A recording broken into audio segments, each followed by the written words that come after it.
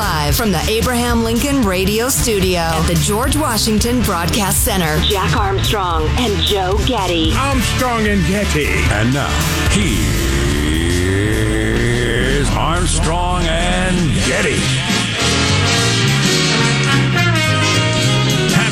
Ukrainian Unity Day, live from Studio C. Si, senor, indeed. Dimly lit room deep within the bowels of the Armstrong and Getty Communications compound. Hey, everybody. Today, hump day, we're under the tutelage of our general manager. Gonna go with P.J. O'Rourke, the great satirist, commentator, humorist, writer, friend of the Armstrong and Getty show, passed yesterday, I think, or the day before, at the age of 74. That's sad. I've admired him a great deal since I was a kid. Yeah, we have some quotes and clips from him later, so stay tuned for that. How y'all doing, huh? Excited? Excited about the day? Hey. What? No. Got some interesting stuff to talk about. Disappointed in a Harvard study that just came out and says kids should leave their masks on. What? Yeah. I think somebody, well, you know. Harvard should shut its pie hole. Big finish here. Yeah, da-da-da-da. If I'm looking for something positive, that was just in my spinning mind, which spins very slowly at this point. I was in my slowly spinning mind, I was thinking, what positive do I have to say? This is very positive. The tide is clearly turned on the whole school thing. It's, you know, it's like turning around a ocean liner. It'll be slow and it'll take a while, but the fact that 3 school board members in San Francisco got ousted last night, 70% of the voters saying, get! Yes. This is the school board members, the leading progressive voices on we can't have schools named after Lincoln and keeping the schools closed while they're arguing whether or not founding fathers can have their names on the schools. And that was too much, even for San Francisco. And as we saw in Virginia and now SF and various places around the country, I think maybe the tide has turned. And this is the thing I've been saying for a long time, is that maybe the silver lining in this whole freaking pandemic thing is people, and I mean me as much as anybody, go back to paying attention to our school board and our district attorney and the stuff that really has a day-to-day effect on our lives, as opposed to arguing about who we're going to vote for president and completely ignoring who runs our school and decides what crimes are prosecuted. I think that's an excellent point, and I love that idea, and I think you're probably right. It's like, you know, you can listen to lectures about the challenges and failings of the medical system for weeks and weeks and weeks, years, months, whatever. You can study it your entire life. But 2 days in the hospital? Oh, you're going to get the problems and challenges of America's healthcare system. Well, like it or not, we got thrust into an experiment of what happens when A, radical politics take over those offices you mentioned, and B, the nation endures a crisis and our crappy leaders decide that they should seize even more power than usual and control things to save the people. Boy, did we live through that experiment. The average person in America, when it comes to who's going to be on their local school board, the average voter, how much do they know about those candidates compared to who's running for president, would you guess? I'm going to be generous here. I think 10% of the voters know 40% of what they should know. And that's the good news. And the other 90% would be like me, 0. Right. They might recognize a name on a ballot and say, oh, yeah, Jones. I think my kid played softball with Harry Jones. And then that's it. Yeah. Which is crazy. Yeah. Which means the teachers' unions, who by God know who's running and who's on the ballot, and all of their members and people close to them get out and vote, they elect the school boards in a substantial percentage of the time. The U.S. Senate is split on a vote of whether or not to impose sanctions on Russia or how much. So maybe we'll have to look into that story because that's just coming across now. I took in a damned interesting podcast among super smart people about this move. It happened in Canada, and we're doing it with Russia. This move after going after people's banking is kind of a new wrinkle, right, in world history. Right. And what that might mean for the future. And we better, maybe we tread slowly and carefully with that whole thing. Right. Oh, speaking of which, I think the Canada story is enormously important. Right. How did they elect? Well, Trudeau, his dad, prime minister. His dad was prime minister. He's a known quantity. He's a name, and he's got unbelievable hair. It is unbelievable. It's like height of the Bee Gees, good hair. I mean, it's like Patrick Swayze in his prime hair. Yeah, you're a hair model hair. I will grant you that. On the other hand, in a parliamentary system, his party actually is a minority party. They won what was it? What's the number? 31% of the vote or something like that. And but they formed a coalition with some other parties, and the winning party, the plurality party, the Conservative Party, couldn't form a government, I guess. And so anyway, this hair model becomes the prime minister. Beautiful hair. He still does, sir. Anyway, but he has, for the first time in Canadian history, invoked the Emergency Powers Act over the trucker and others protest. And I think that is going to be a moment, a bright line. You know, it's going to be Canadian history before that moment, Canadian history after that. I think we're going to see some big changes in our good friends to the north. So let's start the show officially. I'm Jack Armstrong. He's Joe Getty on this Wednesday, February 16th, the year 2022. New you in 22.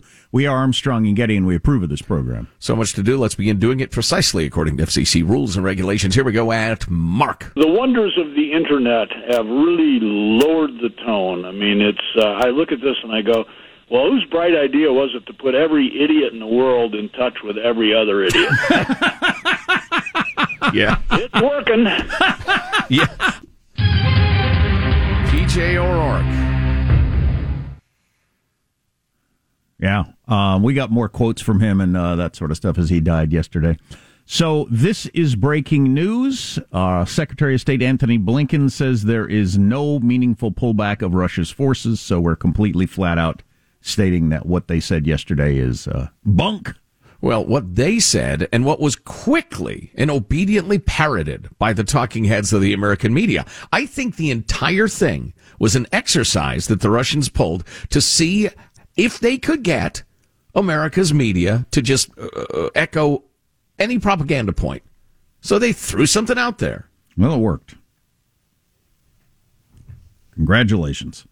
We got to look into that Harvard study on masks. I'm skeptical. I want to delve into that before I just take the headlines at face value.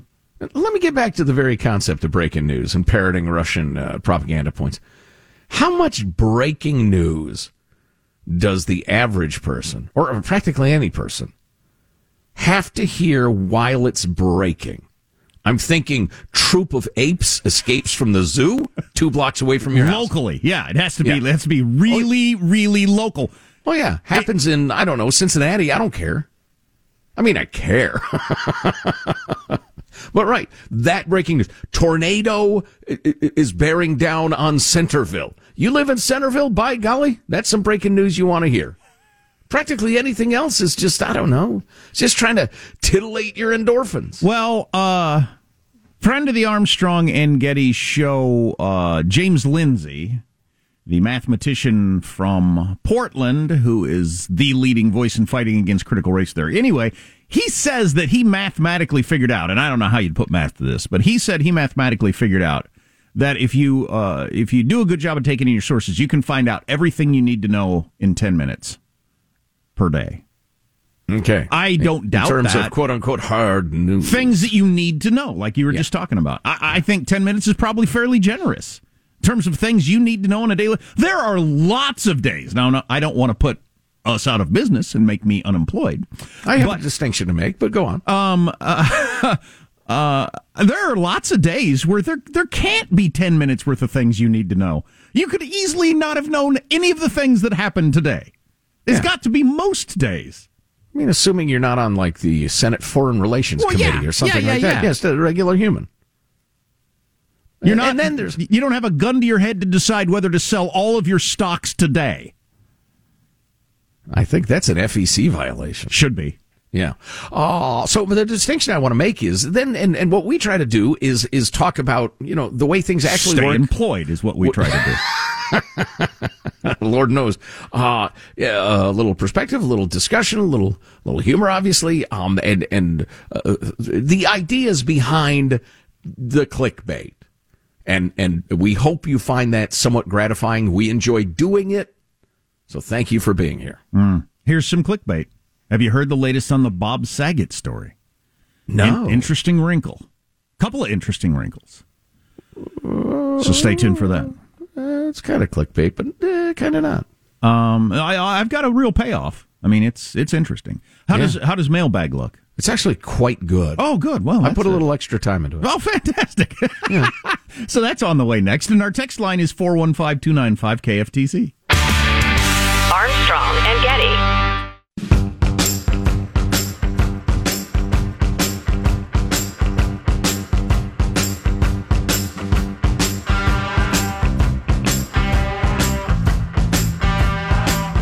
The Armstrong and Getty Show.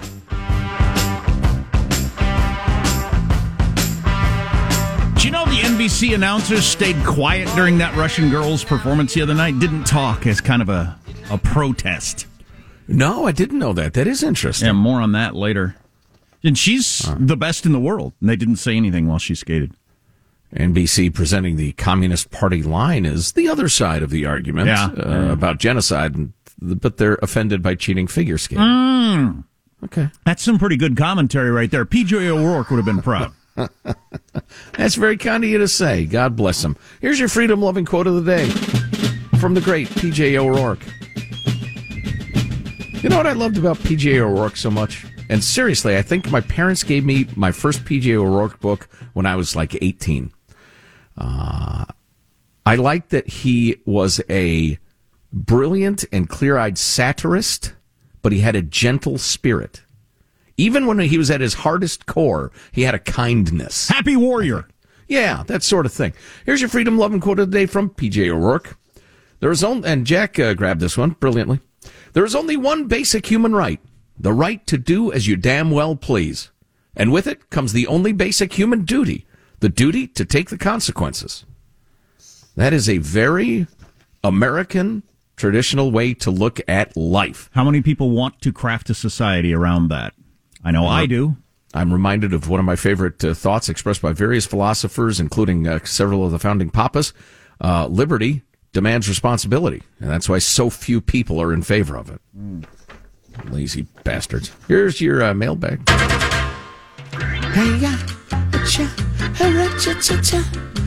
The shocking decline in sexual relations, coupling in general in the United States this was one of our topics yesterday. Why did people have comments featuring a couple? Victor writes, men are doing less physical activities. It would be fewer, but anyway.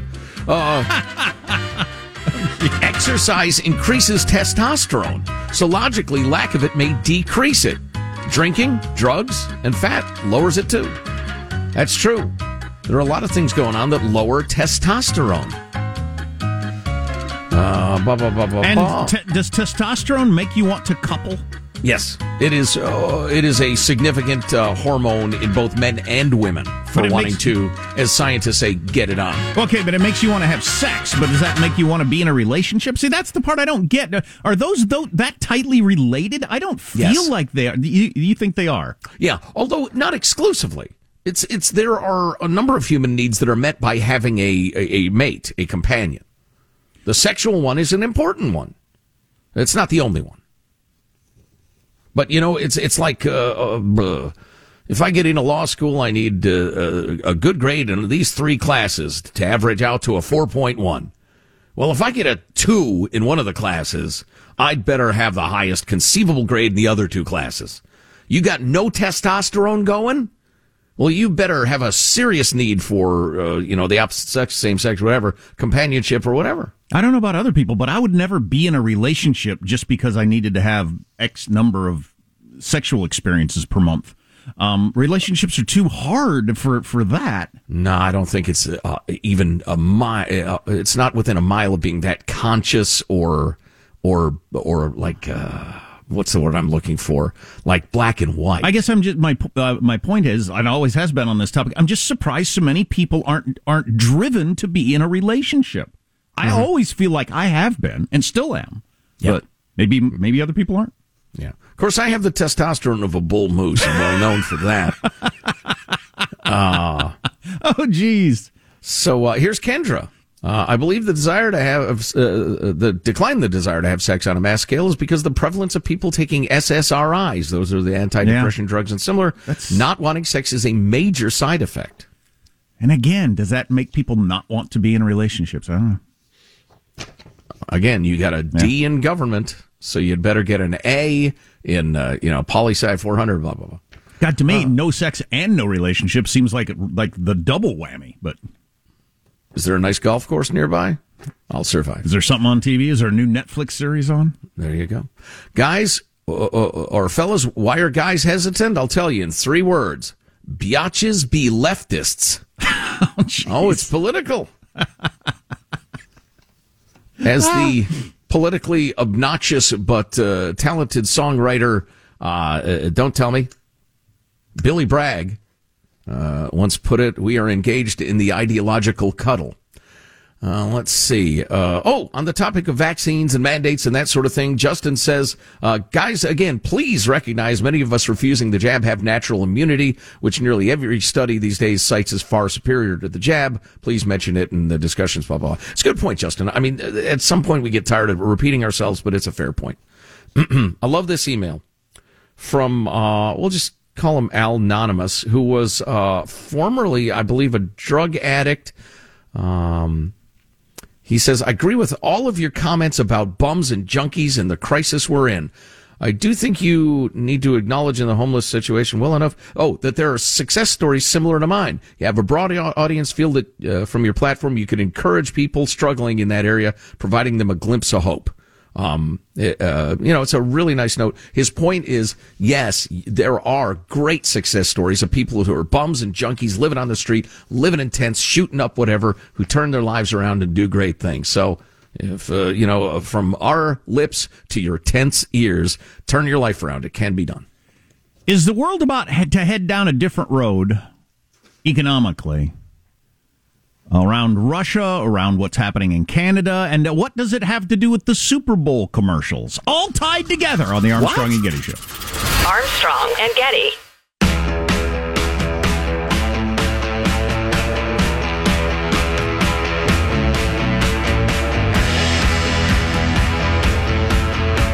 The Armstrong and Getty Show. Here's the clickbait story to kick off the segment, then we'll get into stuff important on Bob Saget.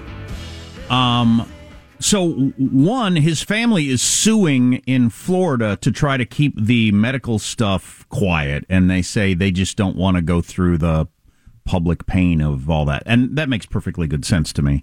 Oh, yeah, that's classic tabloid crap. On the other hand, the stories that are out, and I don't know that these have been refuted by anybody, that the autopsy report is that his head injury was not... I think we were all picturing like he hit his head on the counter when he stood up or something, the sort of thing where you hit your head. And you think, dang it, that kind of hurts. And then you go to bed and then he died. He didn't realize it was a big deal. That it was severe blunt force, more like if you fell 20 feet or somebody hit you in the head with a bat. Oh, wow, wait a minute. Yeah, severe blow to the head. Is what the autopsy report says. So now there's a lot more question as to, because, how would you end up with something like that heavy duty and ignore it? So I don't know. Who knows? And there's no point in speculating. In fact, that's probably cruel to speculate, but it's certainly more interesting now. And the fact that the family at the same time, that perfectly justifiable. That the family would say, hey, he's a celebrity. When you release this, it's another 48 hours of news coverage. It's painful for us. Nobody needs to know this. On the other hand, finding out that the injury was more severe. And it's not like we have a need to know anyway. It's not like I think Bob Saget assassinated Kennedy or anything like that. So no, but we were talking about natural human urges in the last segment. Here's another one. If somebody dies and it's not clear how, humans want to know how and make sure justice is done. True. So now all of a sudden it looks like somebody bashed the guy's head in and maybe But the Florida authorities said initially, they didn't suspect foul play. Correct. And didn't see any sign of drug use or alcohol or anything like that. So there's more to be learned, clearly. With celebrities, you never know. Yeah, or hot-looking white girl will sustain a couple of weeks of TV coverage as well. Yeah. Anywho. Meanwhile, up in Canada. Over the weekend, the Ambassador Bridge connecting Detroit and Windsor reopened after protesters had blocked it, clogging the supply chain for U.S. automakers. But similar demonstrations have started popping up around the world, from New Zealand to France to Israel. In the U.S., they're being embraced by some conservative politicians. But I hope the truckers do come to America. I hope they clog up cities. I was Rand Paul there at the end. And then the other clip we're going to play back to back. Let's play them back to back. To continue building on these efforts, the federal government is ready to use more tools at its disposal to get the situation fully under control. The federal government has invoked the Emergencies Act to supplement provincial and territorial capacity to address the blockades and occupations. So, little Trudeau, the Prime Minister of Canada, invoked for the first time ever the Emergencies Act, which was a new version of what was called the War Measures Act back in the day, in order to mobilize the Canadian military and all sorts of financial measures to crush the truckers movement, or whatever you want to call it. I want to talk about the financial part of it when you're done with this. That's what I'm on about. Now, so in general with the whole thing, most of my favorite conservative, like actual conservative pundits, not bomb chuckers, but they're believe in conservative politics and values, are against what the truckers are doing. In particular, in that you can't. I mean, we've always been against. You can't block the Golden Gate Bridge because you don't like the war in Iraq. You just can't. People need to go to work. Mm-hmm. You can't do that. Right. You can't build a Chaz in the middle of Seattle. Breaking the law is breaking the law. And so, like I said, most of the conservative pundits that I really admire have been against the particulars of what the truckers are doing, and so you just can't allow that. I mean, society couldn't function if everybody for every cause could shut down commerce. Right. Also, it's worth noting that they don't have any support in Canada. Like 25% in polling of people in Canada support the truckers. Even though Trudeau's polling has gone into the tank, it's mostly because he hasn't found a way to take care of the situation. Mm-hmm. That's right. Their politics, not our politics, but their politics. Right. And you have the Ottawa police chief retiring, he retired. He's under fire for not controlling the trucker thing. Let me a few more facts and then some analysis, I guess. They've attacked they've blocked the ability for not GoFundMe, but what's a Give Send Go, which is a GoFundMe parallel. It's a similar site, but with conservative values, because GoFundMe has become unquestionably political. They have blocked the ability to get Give Send Go funds to the truckers in any way. They have announced all sorts of threats of fines and imprisonment for anybody who helps the truckers in any way. They will yank your license to drive a truck. The businesses, industries, the corporations that own the trucks, if they're found to be in any way cooperating, they will yank their licenses to do business in Canada. Draconian commercial penalties for this. And I have all sorts of different conflicting thoughts about this whole thing. Number one, a lot of what the truckers are saying, the actual truckers are saying, I think is completely defensible. Yeah, I agree with them. The idea that they should be mandated to get the vaccine with their jobs, I think is crazy. To go back and forth across the border. It's idiotic. There's just no need for it. At the same time, I agree that when you exercise your natural right for civil disobedience, part of that bargain is you will take the consequences for it. And so if they begin clearing the streets to get commerce flowing again, I'm not going to shed a tear. I do think it's dangerous that Trudeau is exercising for the first time ever these draconian state of emergency policies over what has been almost entirely a peaceful protest at this point, as opposed to a slower, more patient, discussion, enforcement of local police ordinances, that sort of thing. Or letting it run out of steam. Sometimes the politics of this thing, as opposed to what is right and wrong, I think he's gotten way wrong. What they did in Seattle, while the rest of the country, us normal people, were looking on thinking, this is insane. Part of what they were doing was letting it run out of steam, I think, because they wondered what happens if we really come in there and try to clear that out right away with these people having, all this momentum. And Trudeau, rather than, like you said, different tactics or slower or just kind of letting the steam go out of it, has decided to go with this really hardcore. This is the sort of thing that turns people into revolutionaries and causes them to want to do bad things when they aren't doing bad things now. And my final thought, I guess, because we need to watch this evolve, is that if we had not just come out of the pandemic and the incredible overreach of governments, state, local, federal, the ignoring the science when it suited the teachers' unions, for instance, all the while howling that we're following the science, the abuse of the children, the hypocrisy, the all the Gavi awards we gave out. If we were not just coming out of that, you'd look at the Canada thing and say, and we would be saying, well, you got to be careful declaring emergency powers because governments always abuse emergency powers. They always overreach and blah, blah, blah. And people would be thinking, well, these guys sound paranoid. These libertarian type weirdos. I don't know. I think the government can be trusted. But coming on the heels of the COVID, this just feels like, wait a minute. Here's another government saying, well, this is an emergency, granting us extraordinary powers to throw people in jail for looking at us cross-eyed. And so the reach for the emergency lever is gotten very easy. Right. It almost becomes like the justification for physical force. If that gets too common, too casual, you end up with brutality, police brutality, personal brutality, whatever. So I think the next week or so in Canada could be a major pivot point in Canadian history, which will echo out throughout the developed world. Here's the banking end of it. Well, maybe I should talk about this when we come back, because this is a little complicated. And this is a classic Jack knows just enough to make the situation worse sort of topic. Oh, boy. It's like me explaining Bitcoin back in the day. That's a legendary. Yikes. So let me throw in one quick thing here, and then when we come back, I'll talk about the banking end of it, which fits in with a lot of the Super Bowl commercials. Separate topic here. I got my bill yesterday for my emergency ambulance ride when I had my gallbladder attack. Oh, boy. Yeah.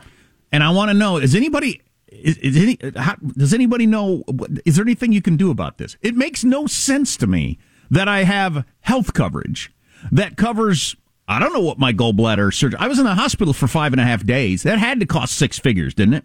Right. With of course. the surgery. Oh, yeah. So, and I've paid, I don't know, couple grand out of that $150,000, $200,000. But the ambulance ride isn't covered. What is that? Does anybody know why that is, or is there anything you can do about that? Can you push back? Has anybody had success in pushback? I got the bill, $3,500. It's not like I had an option. I mean, it's like all of a sudden I get a bill from the hospital for that one tool we use to pry your gallbladder out. You have to pay for all that. Insurance doesn't cover that tool. So that, I'm sorry, is $3,500. That doesn't make any sense. It's part of the whole emergency surgery thing. Does it make any sense to anybody else? Why are they a separate entity that is not part of the insurance thing? Was I supposed to crawl there screaming in pain? I don't know what I was supposed to do. Well, if you were injured in Chicago and could only be treated at a hospital in San Francisco, okay, $3,900. But I happen to know you didn't go that far. I'm like 6 blocks from the hospital where I live. Yeah, $3,900. Actually, seems fair. As much pain as I was in, if I'd known it was going to be $3,500, I probably would have tried to drive bent over screaming in my car. But that's just weird. Anybody have any experience with that? Text line 415-295-KFTC. 415-295-KFTC. I don't know what they're doing. It's weird. How how Super Bowl ads factor into Canada and Russia and all that sort of stuff. I'm intrigued. Can I tie it together? I'm going to try. All that's on the way. Armstrong and Getty.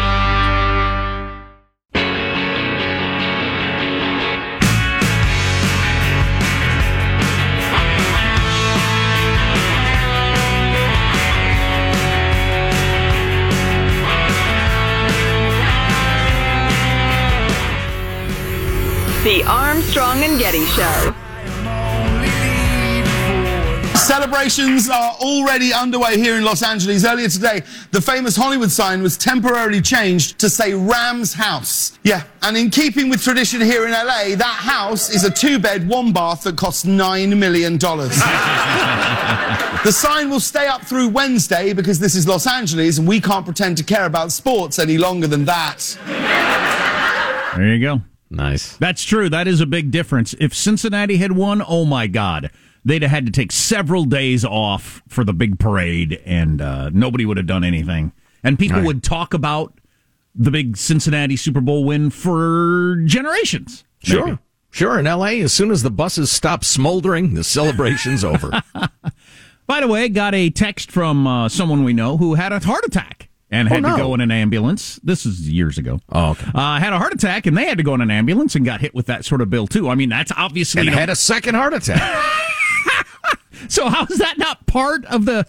So and they said it's a California thing. So maybe those of you listening around the country, you don't get hit with a $3,500 bill for an obviously needed part of the whole health thing. Right. I see your point. It's like doctors, yes, covered. Nurses, absolutely not. Yeah, exactly. Syringe, yes. Medicine in it, no. That's on you. Right. Wow. Anyway, I'm sure I'll get more texts on that. So, I took in a podcast on this topic of banking and where we're headed in the world. It's complicated. I listened to it twice. I still barely understand it, but I think I understand it enough to just pass it along as something to keep our eye on. So what Trudeau did or is doing up in Canada, deplatforming people in the banking system. So the truckers or the companies or that sort of thing, to where you're no longer able to participate in the economy. Yeah, I left that out. That's a huge aspect of it. Is a new tool. The fact that we're threatening Russia with what they call the SWIFT banking system, it's the way the whole world does business, by booting them out of that it would be radical. That hasn't been done before. I mean, maybe you can make the argument it's necessary, but it hasn't been done because it's basically just making you unable to participate. How does this fit in with what was the Super Bowl ads? All those Bitcoin ads. I meant to start with this. I have no political screed here. I'm not advocating for anything. I'm just letting you know, as I was listening to this economic podcast, this is something that is occurring. How it is going to turn out is anybody's guess, whether it's a good thing or a bad thing. But these moves by governments to deplatform, whether it's the truckers and companies or the United States deplatforming Russia or whatever, is going to make Bitcoin a bigger deal. This whole, okay, we don't need government currencies. We don't need to participate in some sort of world banking U.S. dollar thing. We do everything on our own. It fits in a little bit with the GoFundMe deciding, no, you sent all this money, but we don't like this cause, so we're going to hang on to it. Mm-hmm. Just all these different separate banking entities that are going to be emboldened by the politics of not liking that other banking entity. Right. So I assume you mean cryptocurrency in general. Yes, cryptocurrency in general, not in the individual one. Right, so it's going to cause more people, maybe revolutionaries in various countries who are being deplatformed by their governments or various rogue governments to start their own system that's cryptocurrency that you have no way of getting to the money. Or are there going to be more cryptocurrencies that get into the world of like the way GoFundMe did? And now they got pressured into having to release the money. But if they were a cryptocurrency out of who knows where, that had gotten everybody to donate money, they could have just made a political decision. No, we're not giving them the money. What would have been your recourse? None. Right. You don't even know who they are. Right. So anyway, it's the idea that the world could, the whole banking system that has been pretty uniform for a long time in the world, going back to, I think they were pegging it back to like the mid 1800s, really, for the developed world. Prior to that, when it first came on board in the United States, little history lesson I learned yesterday, like the Jacksonian crowd was really skeptical of this whole, what is this paper money? How does that actually worth anything? We've been, trading goods forever. I have a bushel of wheat. You got a donkey. I know how that works, but you give me a paper. I mean, how is that? How do I know that's worth? So it took a while to people to get, on board with that. Does that last forever, or is the world going to splinter off now into various crypto government controlled, everybody's on a different system based on your politics sort of thing? Well, I would say the war has begun over that, clearly. I mean, and this is a little different angle, but the idea of governments confiscating assets, seizing the pipeline of the flow of electronic currency around the world, when it was terrorists, we were like, well, of course you got to interfere with Al-Qaeda's cash pipeline and that sort of thing. And I think everybody kind of approved of that. But now it's Canadian truckers who are clogging roadways, and it's government pressure of private entities like GoFundMe or what have you, and the emergencies and the unacceptable and the so beyond the pale, we're going to confiscate their assets. The Russian government, arguably, if they're invading other countries. But so you've got more and more government willingness to jump in and separate people from their assets. Meanwhile, these alternatives, cryptocurrencies, are out there. Filling a hole. And oh, that's right. One more thing I meant to throw in. Keep in mind that governments all around the world, from China to the U.S., are trying to eliminate cash. Sure. They want every transaction loggable and traceable. So that all fits in a really uncomfortable way. I mean, I think it's another example that we've been talking about lately of the world order coming apart. And this whole financial order has been going on for a long time, and maybe it's coming apart. I'll bet Gavin Newsom, for instance, Gretchen Whitmer, or what's her face in New York, they dream of a day where they could freeze the bank accounts of people who refuse to get the jab for the COVID. Or you're on the wrong side of the trans issue. Or whatever it is. That's hate speech. Exactly. We can't have people spewing hate speech have money. That's interesting stuff. Holy cow. If you miss an hour of the show, grab the podcast, ArmstrongandGetty.com. Armstrong and Getty.